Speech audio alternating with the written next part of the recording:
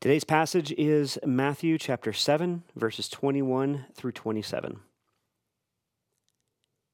Not everyone who says to me, Lord, Lord, will enter the kingdom of heaven, but the one who does the will of my Father who is in heaven.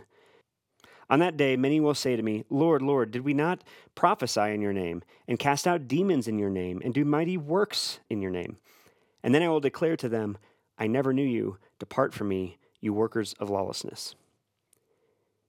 Everyone who then hears these words of mine and does them will be like a wise man who built his house on the rock. And the rain fell, and the floods came, and the winds blew and beat on that house, but it will not fall, because it had been founded on the rock. And everyone who hears these words of mine and does not do them will be like a foolish man who built his house on the sand. And the rain fell, and the floods came, and the winds blew and beat against that house, and it fell, and great was the fall of it. Before we jump into this week's sermon, take a minute on each of the following three questions. You'll probably want to hit pause in between so you have enough time. In light of this parable, number one, who is God and how do I relate to him? 2, in light of this parable, who am I and how does God relate to me? 3, in light of this parable, how is God calling me to love him, his church, and my neighbor more? After listening to this week's sermon, go back and spend a few minutes reflecting on how your answers may have changed or not. You may be surprised by the difference that Jesus makes. All right, before we begin, some of you, Danny, may be wondering when I'm going to take down these Christmas lights. First of all, if you assume the answer is never, then you'll be pleasantly surprised no matter when that is. Secondly, Jesus said, "Thou shalt not judge, so don't ruin my fun." By the way, Danny did not know I already wrote that out before he came in today and judged me for still having them up, so I'm feeling quite pleased with myself right now. But anyway, now that we got that out of the way, this week's parable builds on a subtle theme we've been exploring since starting this sermon series a few weeks ago. And that theme can be summarized in this way, that the parables of Jesus are both illustrations of his gratuitous love and invitations to find life therein. The parable of the sower illustrated how free and gracious God is to offer seed, even in soil that is too hard to receive it. And he invites us to imbibe that life-giving, fruit-bearing grace by receiving the word or seed that cultivates it. The parables of the growing seed and the mustard seed both illustrate how God is the one who grows his kingdom, and that we are then invited to find both the permission to rest and the freedom to contribute to that kingdom growth without having to bear the weight of ultimate responsibility. If you didn't read today's passage, you'll definitely want to hit pause and do so now, because if you did read it, then you know that that theme may not be terribly obvious here. And that's an understatement.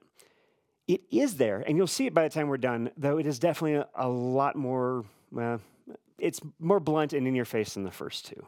So let's dive in and start with Matthew 7, verses 21 through 23. The first question we need to ask after reading this section is, who are those who say, Lord, Lord, yet Jesus somehow claims to not know? To answer that, let's look at the 4 data points or identity markers that Jesus uses to describe them. First off, it says that they're doing this in Jesus' name. Now, doing something in someone's name implied that they were an authority. Rabbis would teach in the name of whatever rabbi they studied under when they were still learning. Side note, the crowds noticed that Jesus did not do this. Instead, he said, truly I say to you, which was why verses 28 through 29 say they were astonished at his teaching. All that to say that these people are, number one, those who follow Jesus as their rabbi or teacher. Secondly, it says they call him Lord. The Greek word here for Lord, kurios, would have been painfully familiar to his audience because as Roman subjects, they would have been pressured to proclaim Kaiser kurios, or Caesar is Lord, as a confession of allegiance. But, here, this is key. When Romans say that particular phrase, it does not mean or carry the meaning of Caesar is king or even Caesar is emperor, but Caesar is a god. Caesar is divine. So when Jesus is describing those who will call him Lord, he is describing those, and this is number 2, those who bow to Jesus as divine. Thirdly, doubling the word like this, as in it's saying Lord, Lord, implies an intensity of emotion or sincerity. It's kind of a literary or rhetorical signal or signpost that connotates that. They don't just follow Jesus as rabbi then, or bow to him as divine in a half-hearted way, but in a sincere and passionate way. In other words, there's nothing lukewarm about their zeal. Thus, these are, number 3, those who praise Jesus full-throatedly. Fourth, and finally, Jesus says that they cite a proven track record. They offer a spiritual resume that includes all kinds of things: prophesying, casting out demons, and doing, quote, many mighty works. In other words, they were actively engaged in ministry. They could even be pastors. Yeah. Thus, they are, number 4, those who serve Jesus in word and deed. So let's get this straight. You can have right doctrine, strive to change the world. You can volunteer in church and ministry. You can give generously and even preach God's word. And Jesus may not respond with, well done, good and faithful servant, but with, I never knew you. Depart from me, you workers of lawlessness. This is a horrifying plot twist. How could those who in every quantifiable way didn't just seek but succeeded in serving God, how could they not be saved? How could someone who checks every single box for what it means to live in a Christian way and then some, but still not actually be a Christian? In short, Jesus is exposing what one commentator describes as how close to spiritual reality one may come while knowing nothing of its fundamental character. It is in light of that pernicious danger that Jesus is trying to stop us in our tracks, that he is pleading with us to see the cliff off which we're about to walk. That reality and how easily we could be blind to it should scare us. It should stop us in our tracks. In fact, if you're watching this and you're not at least a little worried or wondering whether you are in fact saved, then you are likely exactly who Jesus is trying to jolt awake. Do not take for granted how easy it is to confuse the spiritual gifts listed here for the spiritual fruit that comes from knowing Jesus. Now, this begs the question, what then is a Christian? How do I know I'm not one of the people Jesus is trying to wake up? If these aren't the kingdom qualifications, then what are they? In short, in an answer to that, I am going to intentionally leave you hanging. I'm going to insist on not resolving the tension that you're feeling right now because, well, Jesus didn't. Instead, he kind of answers that question by telling a parable that forces us to press into our discomfort and ask even more uncomfortable questions. Again, we'll get there, but we need to dig into the actual parable in order to do so. This parable of the builders is the third of 3 in a series of back and forth teachings where Jesus first drops a kind of rhetorical hammer and then illustrates that principle with a micro parable contrasting 2 subtly but essentially different pictures of that principle. Jesus builds on verses 21 through 23 by contrasting a wise builder with a foolish builder. Each builds a house that is by every discernible measure identical to each other in both outward appearance and ordinary function. There's no way to tell a difference between the two. In short, the metaphor is basically describing 2 lives that are on the surface as indistinguishable from each other as their houses are. The difference in foundation wouldn't have been terribly obvious either. You see, the whole region around the Sea of Galilee, which is where Jesus preached the Sermon on the Mount, had an extremely arid climate and sandy soil. The very ground the crowds were sitting on to hear Jesus teach this parable would have been densely packed and baked hard by the sun. They would not have pictured this foolish builder locating his house on the beach right next to the lake, much like we probably do when we read these words. But in fact, a reasonably safe distance away on seemingly firm earth. So even the placement of the house wouldn't have at least seemed foolish on the outset. at least not until the storm comes. During the rainy season, this entire region gets kind of a watery, aquatic reset, and anything built on that sandy soil would find the foundation crumbling underneath them, even a good distance away from the beach. Here's the point that Jesus is trying to make with all this. It is often not until an abnormally destructive event tears down our sense of self-worth that the faulty foundation or the source of dignity, value, and worth that we've built our lives upon is exposed as, in fact, worthless. It doesn't serve the purpose a foundation is supposed to. But it's still one thing to describe that reality, and it's another to feel it. And this is too important to move on from too quickly. So I'm going to spend the rest of our time doing my best to hammer that point home on a more existential level. Not just tell you about it, but let's go there together.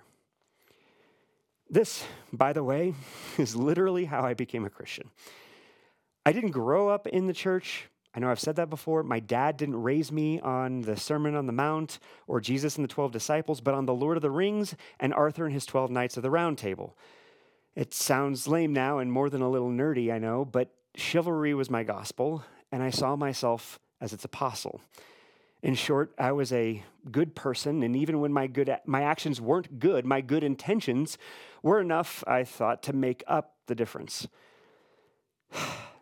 In college, the cataclysmic storm of a really bad breakup in which I was responsible for a lot of hurt, it swept my self-worth away like a pile of twigs in a stiff breeze, exposing a worthless foundation of good intentions. And I say worthless because I saw more fully than ever before how my good intentions were, in fact, not good, but disastrously selfish despite all the spin I had filtered them through. I then spent the following year in a depression caused by the disturbing realization that my good intentions, never mind my words and deeds, were as much a fantasy as the books that shaped them.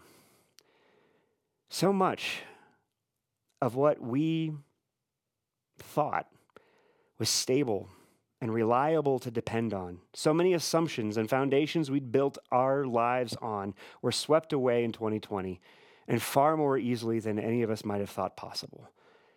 Many of those who said, "Lord, Lord," with full sincerity, discovered the foundation upon which they built their dignity, value, and worth was a culturally captive version of Christianity, and that is the case on the cultural right and left.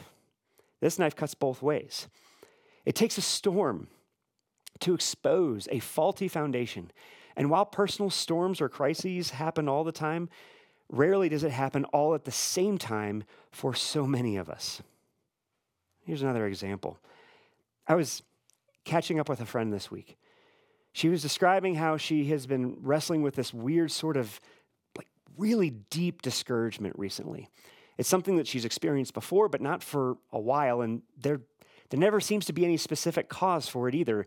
And when she steps back and looks at how her life is going right now, it's actually really good, all things considered, and even comparatively outside of the usual pandemic stress that we're all tired of talking about. She said she doesn't understand why, but she painted a picture of feeling increasingly overwhelmed and anxious, of just being a failure, of being unworthy. I could see that very fear bubbling up and leaking out of her as she described it. So I encouraged her to do something that I'd like to encourage you to do right now as you're listening to this and watching this. Take a long, deep breath. And this may sound a little weird, but humor me. I want you to picture yourself in a small rowboat in the middle of a massive lake. Okay? There's no wind, no waves, no oars. You can't tell how far from shore you are because there's a thick fog making it impossible to see a horizon of any kind. In other words, you're stuck.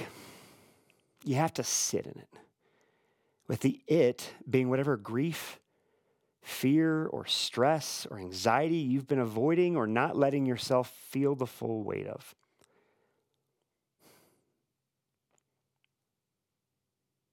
You got that? You feel it? Okay. Now, I want you to picture Jesus sitting in the boat with you.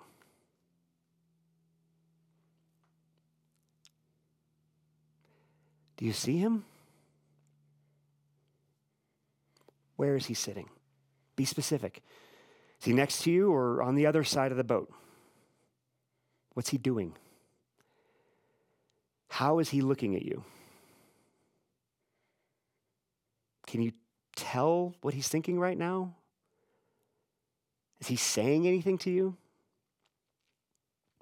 When I asked my friend that last question, she said, I don't know. I guess he's telling me to come take a walk with him, like out on the water, like Peter or something. I asked a few more questions and we talked about a few more specifics, but then I explained to her that the way we think Jesus looks at us is also the way we see ourselves. And we cannot see ourselves differently until we see how differently that is from how Jesus actually looks at us in love. In other words, I told her, why do you think you need to be able to walk on water before Jesus wants to be with you?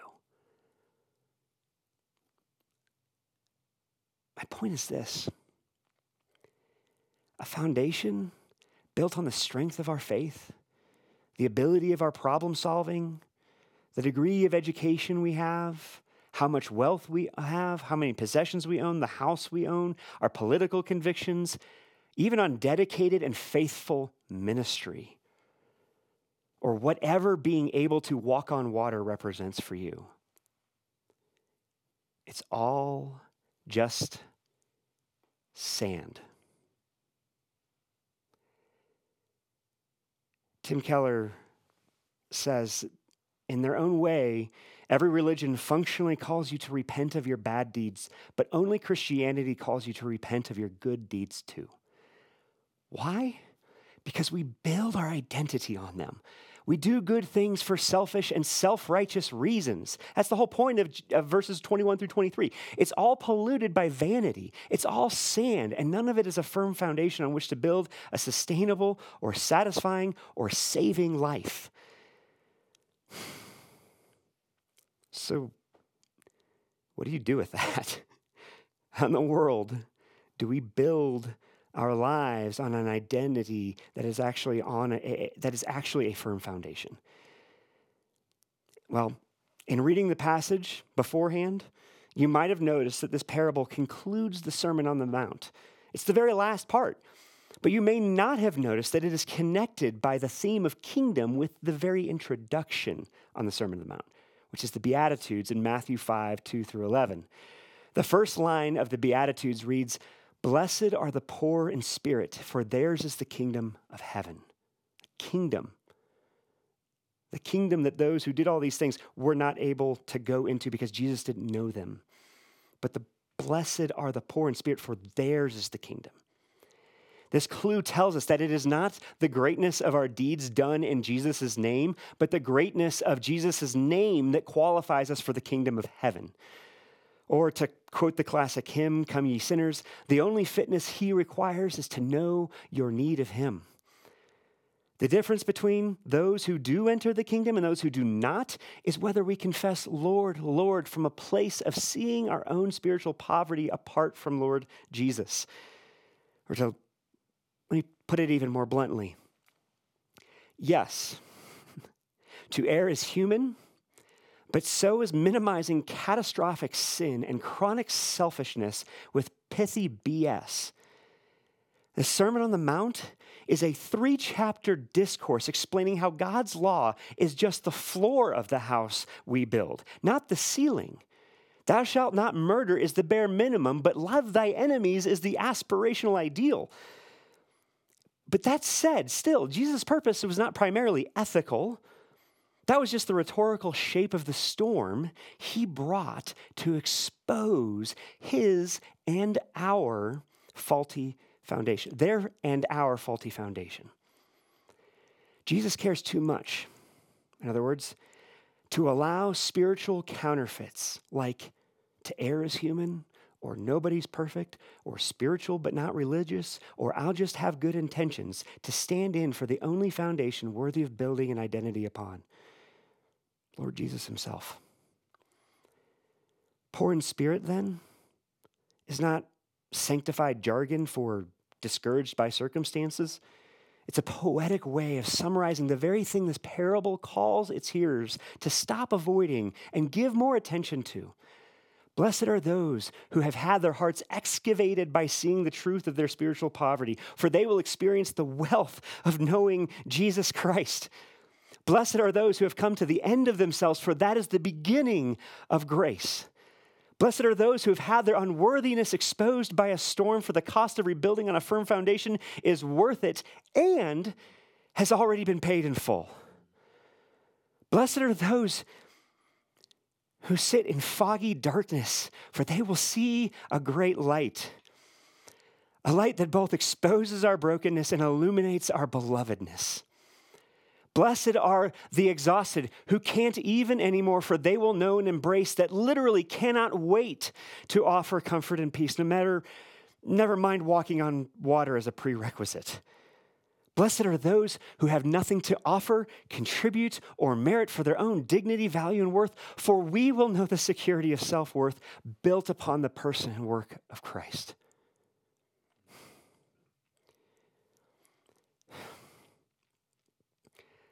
I'll end with this. What brought me out of that year-long depression was my best friend from high school, who had since become a Christian, introducing me to the story of someone who also failed miserably. And not only in living up to his good intentions, but in having them in the first place and not having them in the first place, which is King David. David, you see, had his close friend and trusted advisor murdered and covered it up as a battlefield accident, all to hide getting his friend's wife pregnant after wickedly abusing his royal authority to make her sleep with him. I remembered telling my friend that, sure, there is a little comfort in knowing someone else has failed even more epically than I did, but not that much. And it was then that my friend pointed out to me in 1 Samuel 13:14, where God refers to David as, quote, a man after my own heart. Now, on the surface, that sounds like a spiritual way of saying someone like having good intentions. But my friend pointed out that this was before David had done any of those really terrible things. God knew full well that he would have straight up evil intentions in the future. So that couldn't be what he was getting at. So what does that actually mean? It means this. David wasn't a man after God's own heart because he had godly intentions or because he was so faithful that he never sinned or failed. He was a man after God's own heart because he was so aware of his heart's need for God that he chased after God's own heart. He was hungry for God because he was so unsatisfied by his own attempts to find nourishment on his own. He was painfully aware of his own spiritual poverty, and it was that bankruptcy that fueled a lifelong pattern of repentance every time his debts were exposed. David was a broken man, but one who understood a precious truth encapsulated by that first beatitude. We can stare into the abyss of our sinful brokenness because God sees us through eyes of faithful belovedness. Let me say that again. We can stare into the abyss of our own sinful brokenness because God sees us through eyes of faithful belovedness. The more we see how pervasive our sin is, the more gracious and unearned we experience our belovedness to be. And therefore, the more beautiful and sufficient a life built on Christ becomes. If this stirs something up for you, know that we are all in the same boat, struggling to see Jesus and needing to see how he sees us more clearly. We can't actually do that on our own without one another's help. So just let me know if you need that help, you want that help, because this church cares for you and is here for you. Amen.